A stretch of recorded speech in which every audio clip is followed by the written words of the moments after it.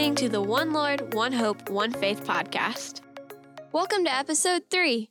We're your hosts, Savannah and Callan.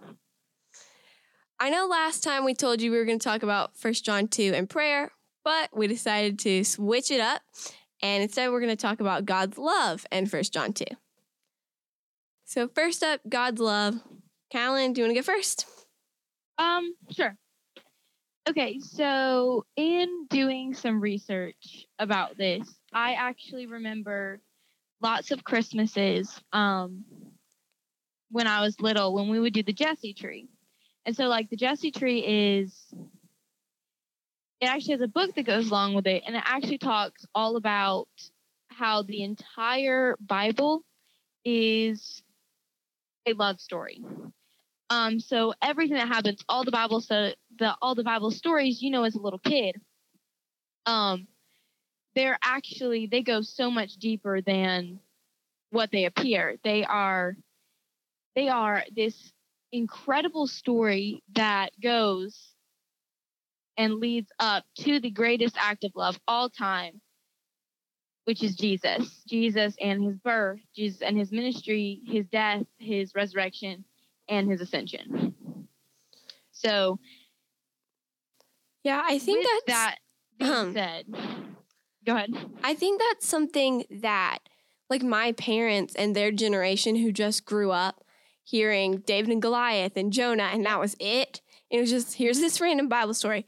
They don't see how the Bible is all connected and it all points to Christ and what he did.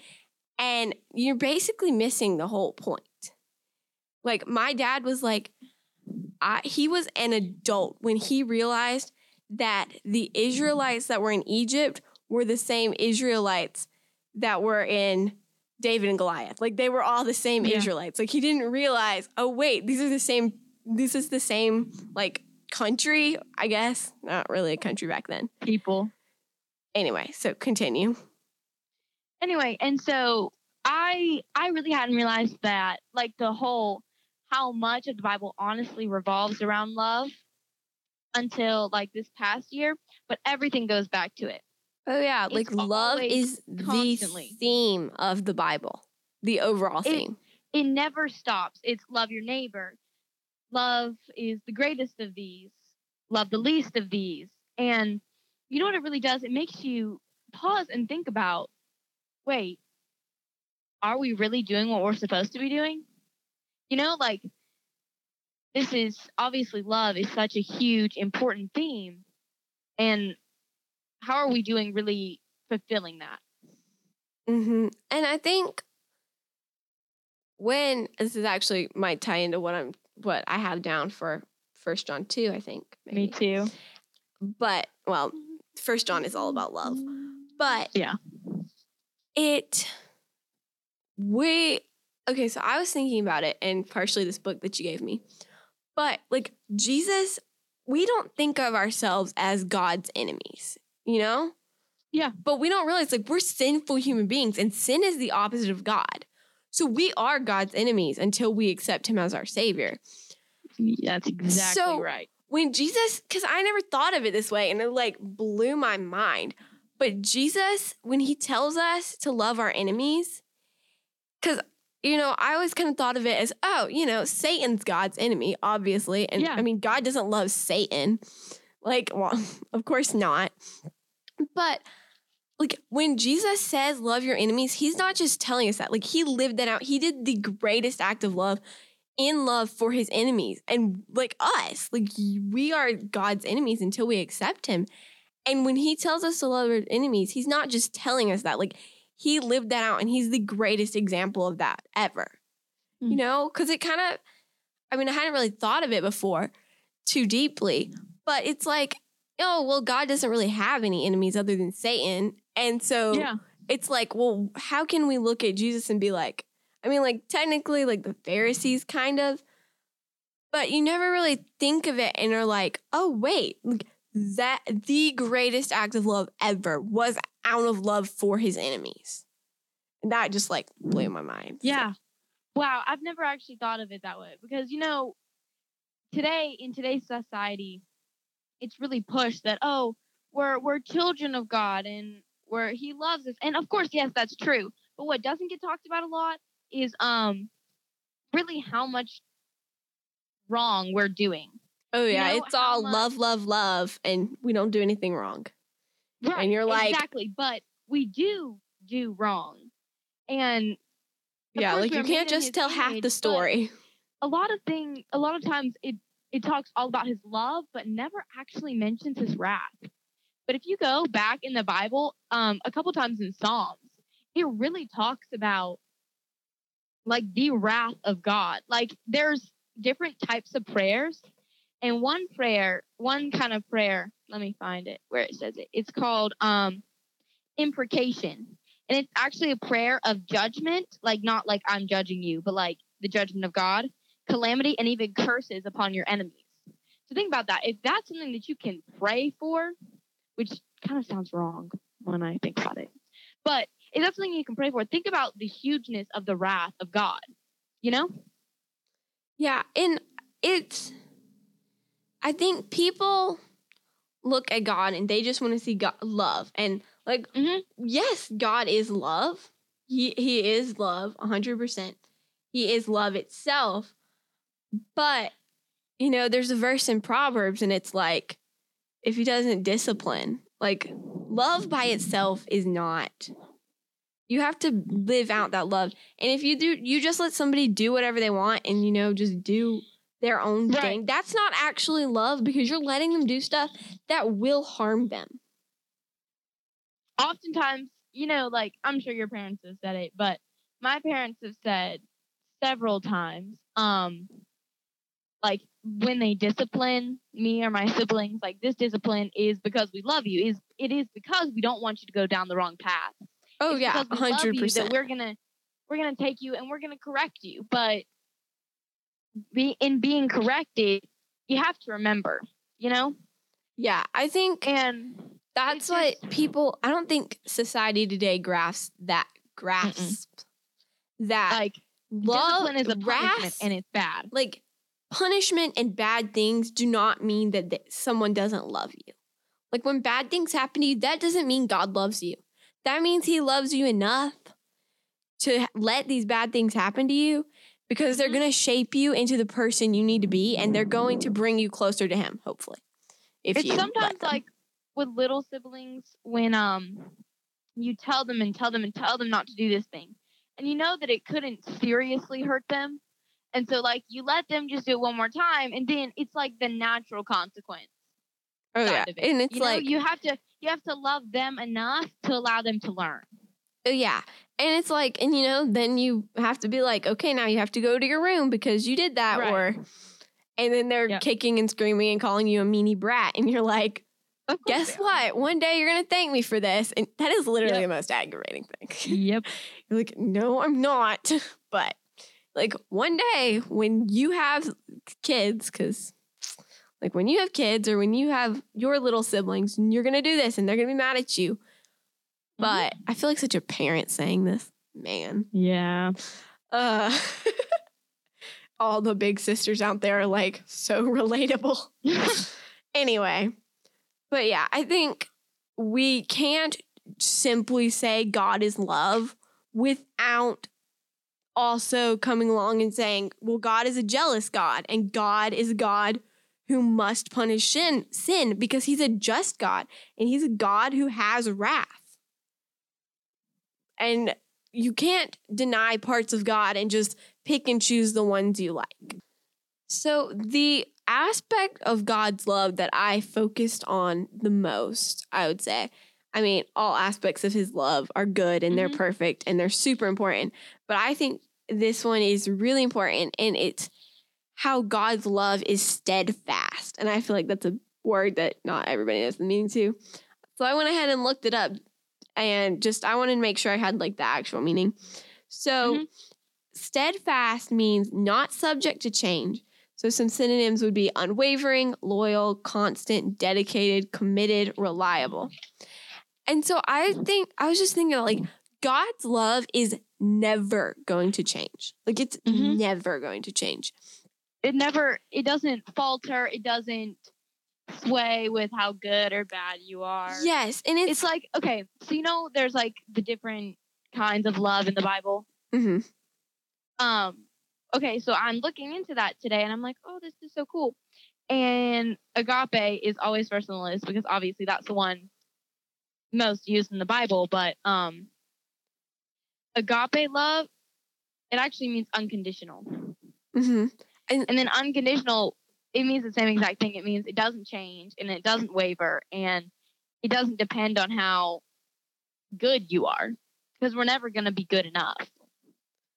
Yeah, and I think that, so I was thinking about love a while ago, and I was thinking about how different aspects of God's love are modeled out in the relationships around us. And when I was thinking about like the unconditional steadfastness of God's love, what relationship like that is modeled for us, and I think is the relationship between us and our parents, because you did absolutely nothing to earn your parents' love. Like, you were just born and they love you for it. And I think that it's so important because nothing I could do would make my parents go, I don't love you anymore. Oh, yeah. And that is like knowing that comes from our Heavenly Father as well. And it is literally the supreme, like, I don't care how bad you are. I don't care what you do. I don't care if you hate me. I still love you, and I'm still loved you enough to die for you. And that's never going to change. And that, I was thinking, like, so this is going to go on a little detour, but it's still related. So my little sister was reading this book. It was like this devotion book for her and my mom or whatever. And it had this video on Right Now Media. And it was, I forget the name of it. If I figure it out, I'll put it in the description. And it was just going through the Bible. And it was just stopping at every point. And they did this and God could have given up on them. God could have said, hang it all, I'm done. I'm done. Yep. I don't want to die for them. I don't want to love them. They're just too bad.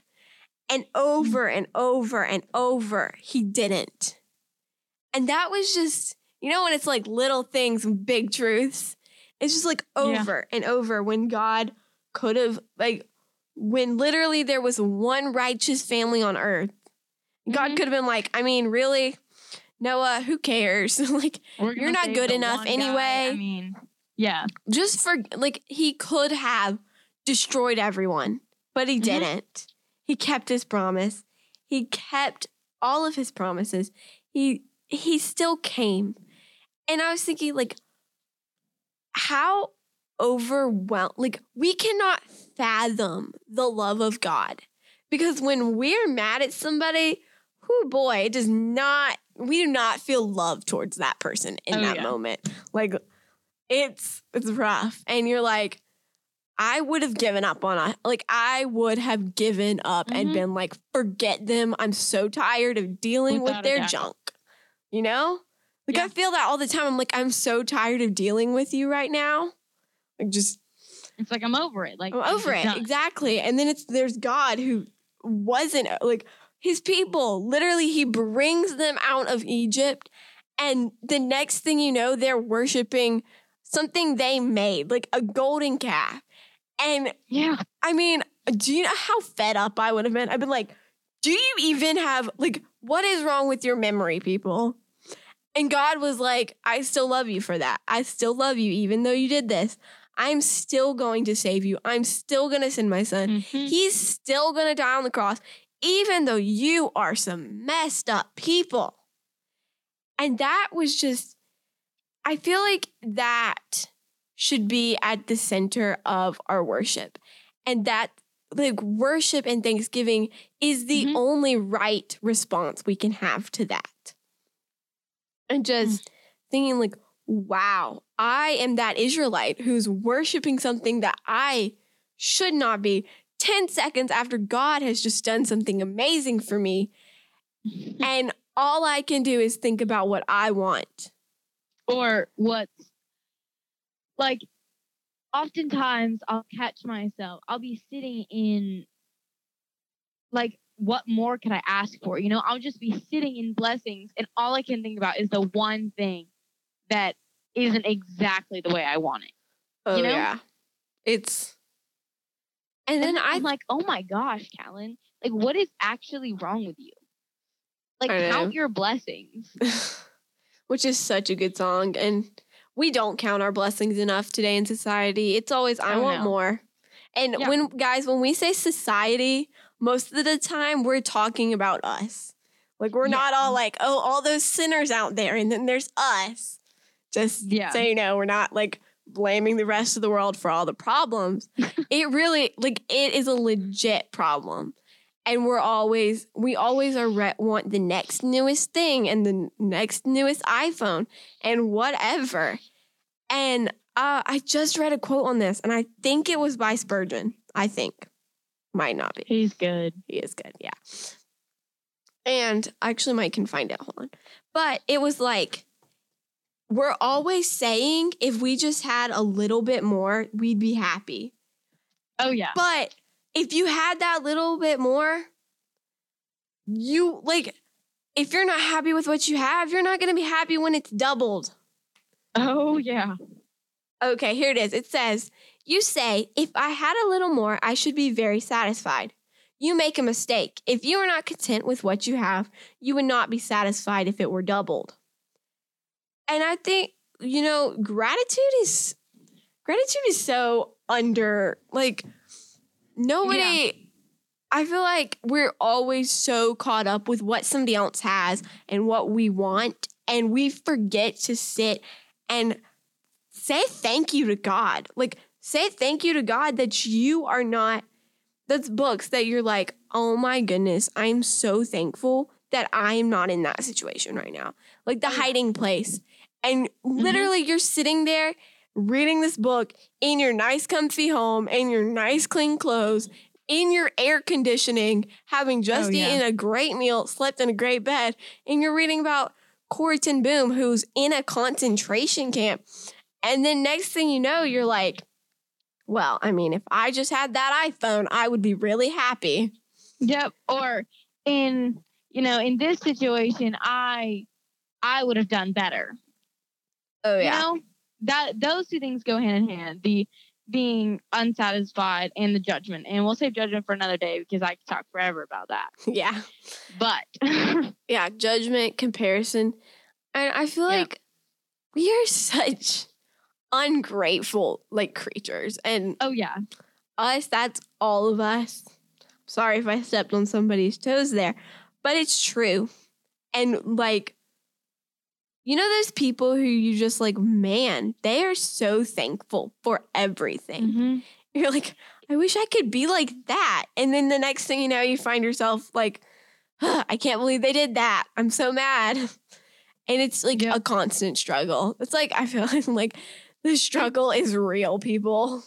I almost am sad to think because the people who are just so grateful and just so in tune with God, those are the people that stand out. But that's just not how it should be. They shouldn't be the quote special ones, Yes, I think that is something.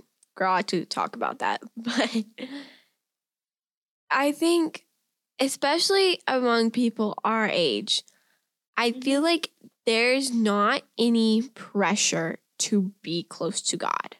Oh, yeah. We're not old. You're not old enough to have problems that you're I don't know what to do. I'm not old enough to have to pay my own bills and be like, God, I can't make ends meet. I need your help. And I feel like when we depend on our parents for all of our stuff, and then there's no reason, we're not, does that make sense? We're not. And God tells us, hey, you're going to be different. You're going to be set apart, and the world is going to hate you because they hated me first. But just because of that doesn't mean we have to sit there and just, it's we need to,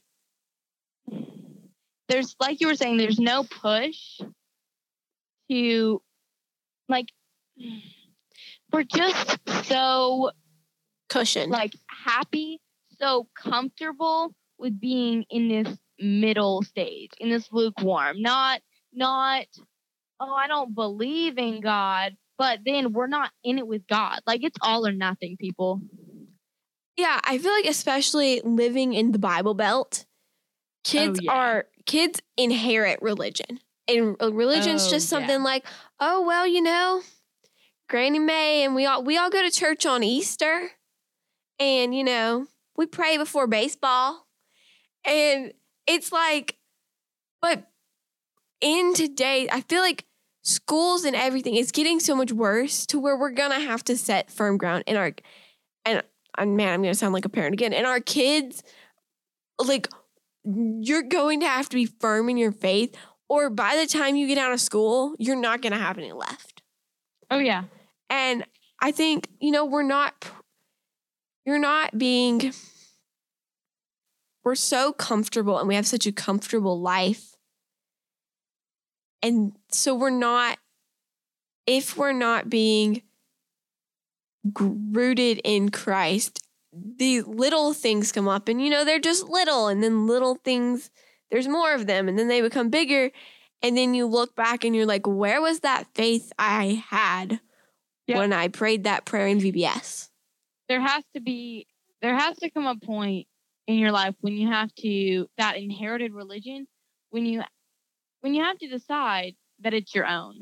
Yes. You know? Definitely. Because, you know, if your faith is just your parents' faith, well, your parents aren't going to be beside you 24/7. Like, when you go off to college, your parents aren't going to be there. And it's got to be your own, or the world is just going to be too strong. And I feel like people who aren't rooted in Christ, and then they go out there, they stand no chance, because they're like, oh, yeah, I'm a Christian. I wear a cross necklace.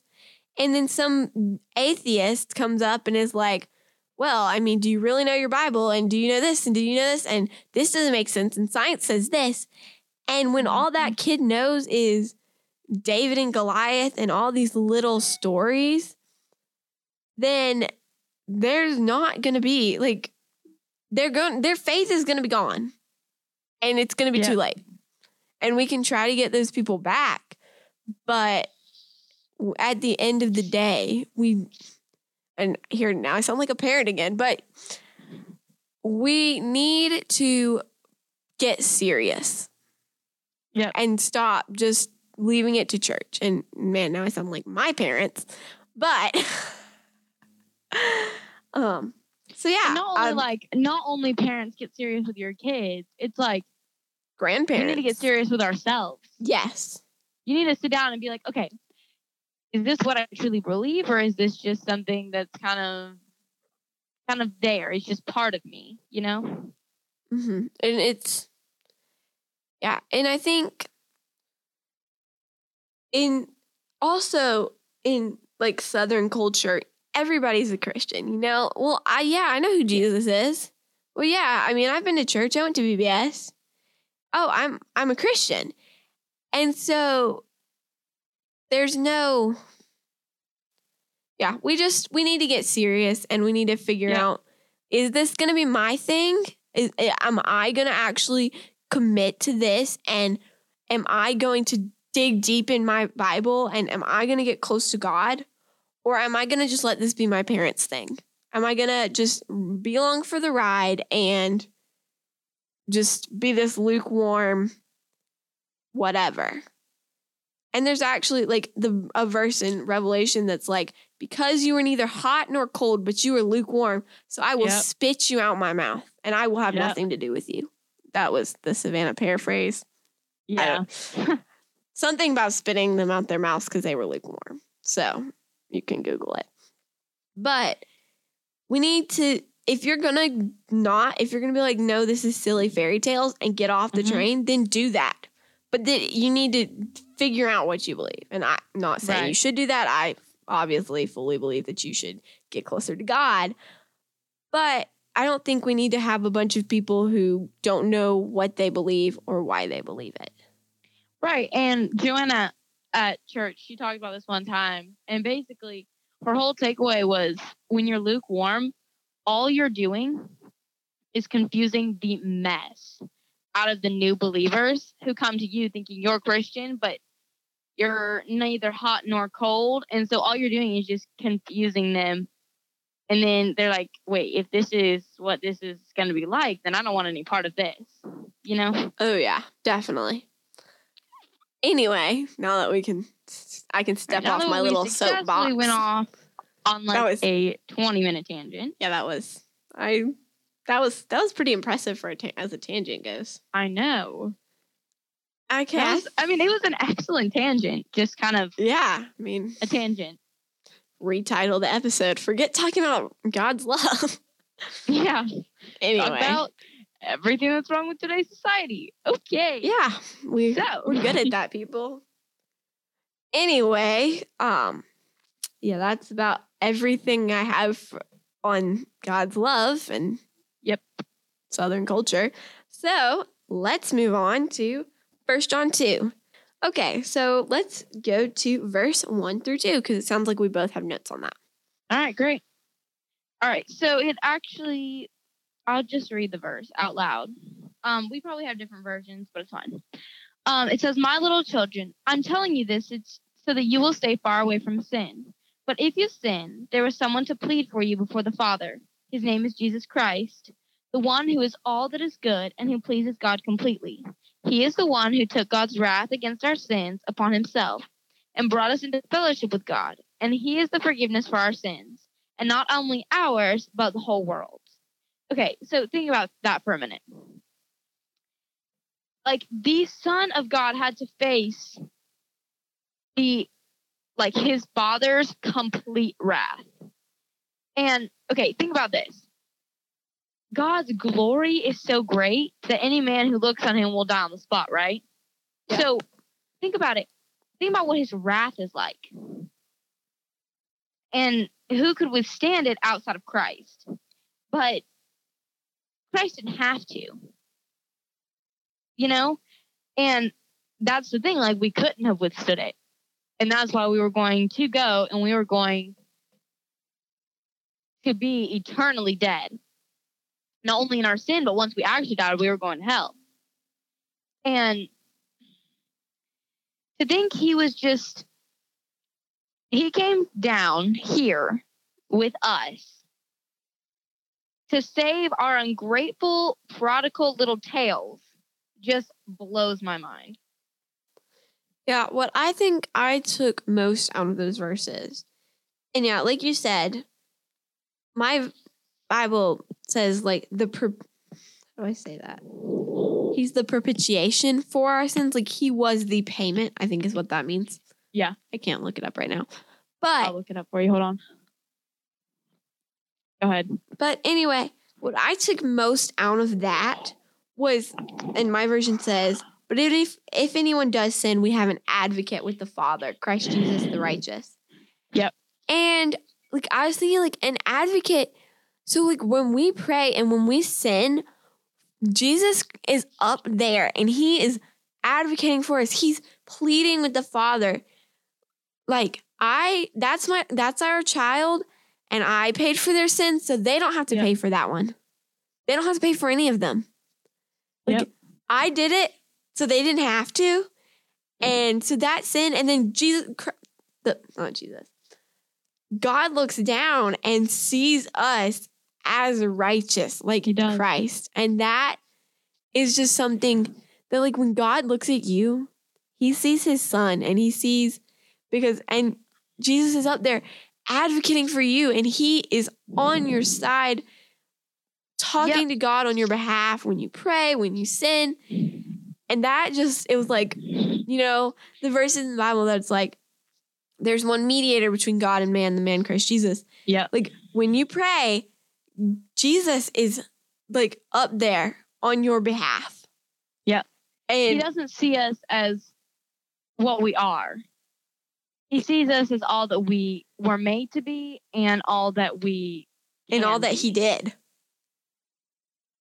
It's like when God looks at you, he doesn't see the wretched, sinful human being you are. Yep. He sees the person that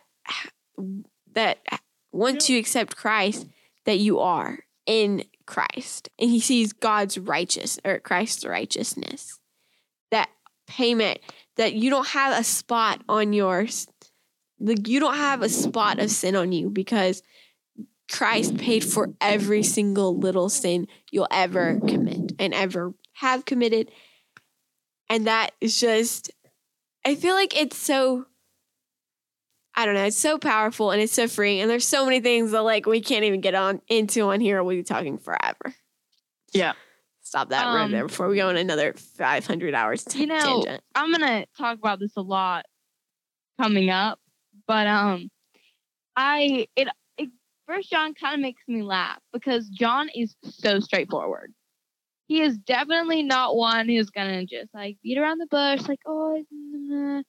He's like, especially in 3 and 4, when he says, "And how can we be sure that we belong to him? By looking within ourselves. Are we really trying to do what he wants us to do?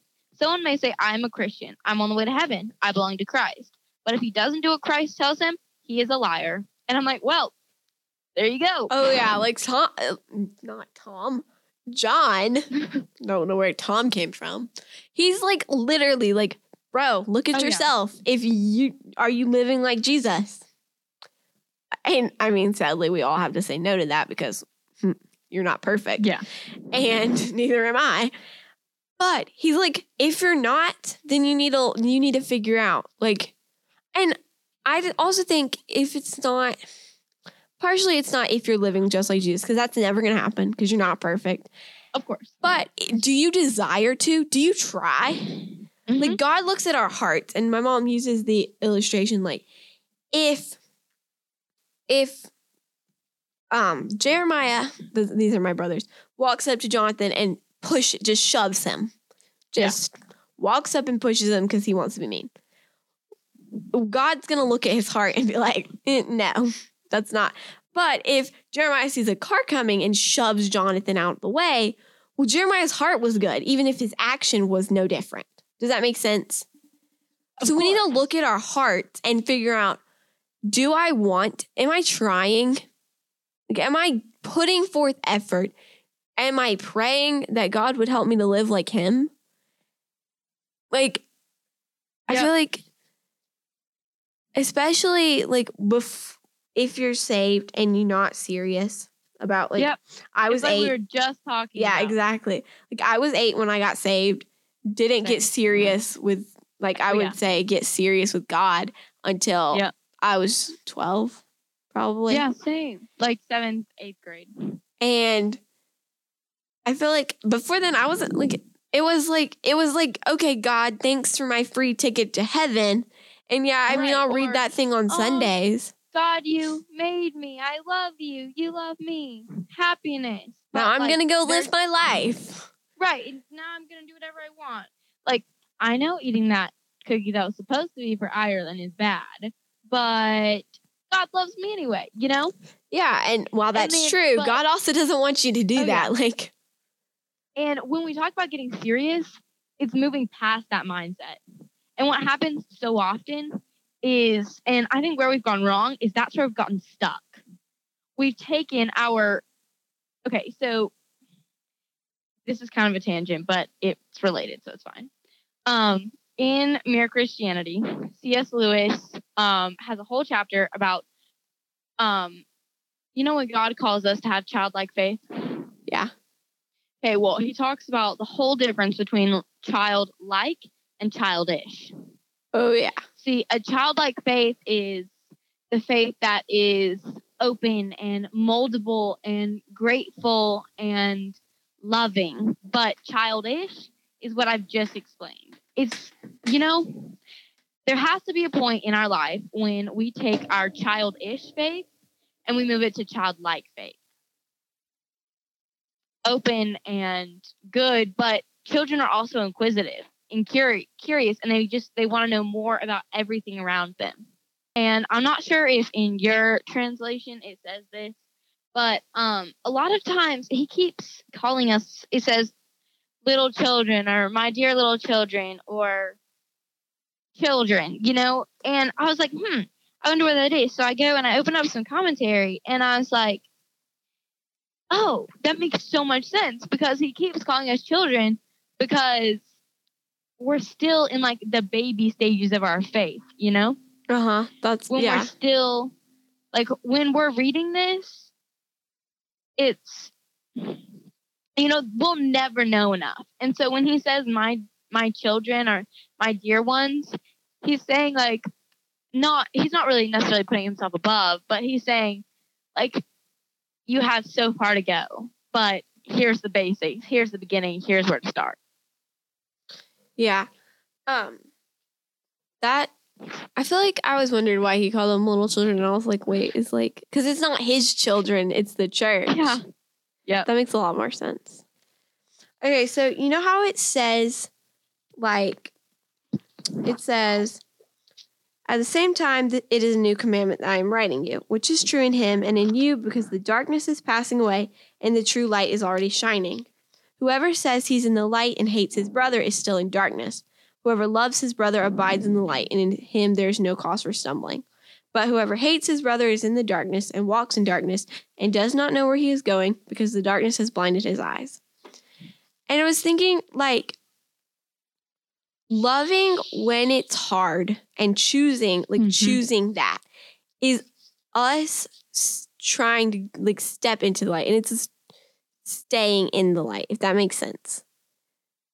Like, when we make that choice, even when it's hard, which don't make that choice near enough, but I know what you mean. So I was thinking, it's not something like, oh, if you never do something wrong, you're in the light. And if you do anything wrong, you're in the darkness. Because, like, if you repent from that and you try, like, you're still in the light, if that makes sense. Yeah. Okay, that's all I had on that one. All right, cool. So in 18 and 19, and hold on, let me find them.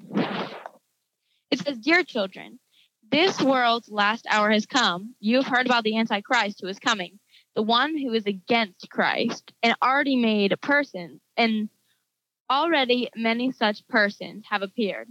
This makes us all the more certain that the end of the world is near. These against Christ people used to be members of our churches, but they never really belonged to us, or else they would have stayed. When they left us, it proved that they were not one of us at all. Okay, so I was like, okay, this whole Antichrist. And so I get to thinking, and I'm like, wait, John wrote Revelation. And I was like, oh, duh, the Antichrist is probably in Revelation. Anyway, not the point. That was kind of like, yeah. And so I used my favorite commentary. It's called Enduring Word. And a man named David Guzik, he said, this is his quote. It says, essentially, the Antichrist is a world dictator who leads humanity into what seems to be a golden age until he shows his true colors. The judgment of God is poured out upon him and his empire immediately before the return of Jesus. Yeah. So, except for that kind of cleared that up for me. That's not the Antichrist he's talking about in 1 John, I don't think. I think he's talking about false teachers because they're plural. Like, they're false teachers that are now. And then that's going to be the Antichrist. Yes, that is the Antichrist. And then in those specific verses, it actually goes on to talk about, like, the Antichrist. But the Antichrists, like, in multiple Antichrists, it is, like it says, it's the one that came from him. Yeah. Okay. So that's everything we have. And we're running out of time. So time for the random round. Callum, would you like to start with your random question? Yes, I would. All right. Okay. So this is some multiple choice trivia for you. Ready? Okay. Where did apple pie originate? A, America, B, Asia, or C, England? I'm going to go with England. You are correct. Yay! The very first apple pie recipe was, in fact, written in England, but Asians actually were the first to have apples. And I don't really understand, like, the actual whole, like, American apple pie. I guess it's because it's popular here, but it didn't even come from here. So, whatever. Anyway, that's that. I almost picked American, but like, well, that would be the obvious choice. And if I'd asked that question and it was America, I wouldn't have asked it. Okay, today's Would You Rather is, would you rather send a love letter to the wrong person or misplace it? Like, well, I'd probably rather misplace it because I could always just rewrite it. And usually when I rewrite things, they're actually better than the first time. Well, I think it'd be weird to send a love letter to someone that I didn't, or like to the wrong person. I think the whole thing with misplacing it is then anybody can pick it up and read it. Yeah. I mean, I guess it would have to depend if I actually knew the person it was actually going to, but I'd have to say I'd probably rather misplace it. Yeah, I mean, it was like, well, I don't really want everybody to read it, but what if you sent it to some boy and it was like, actually that was for somebody else. Yeah. So the moral of the story is talk to people in person, don't send love letters. Exactly. Okay, I think that's everything. Bye, everybody. Bye, guys.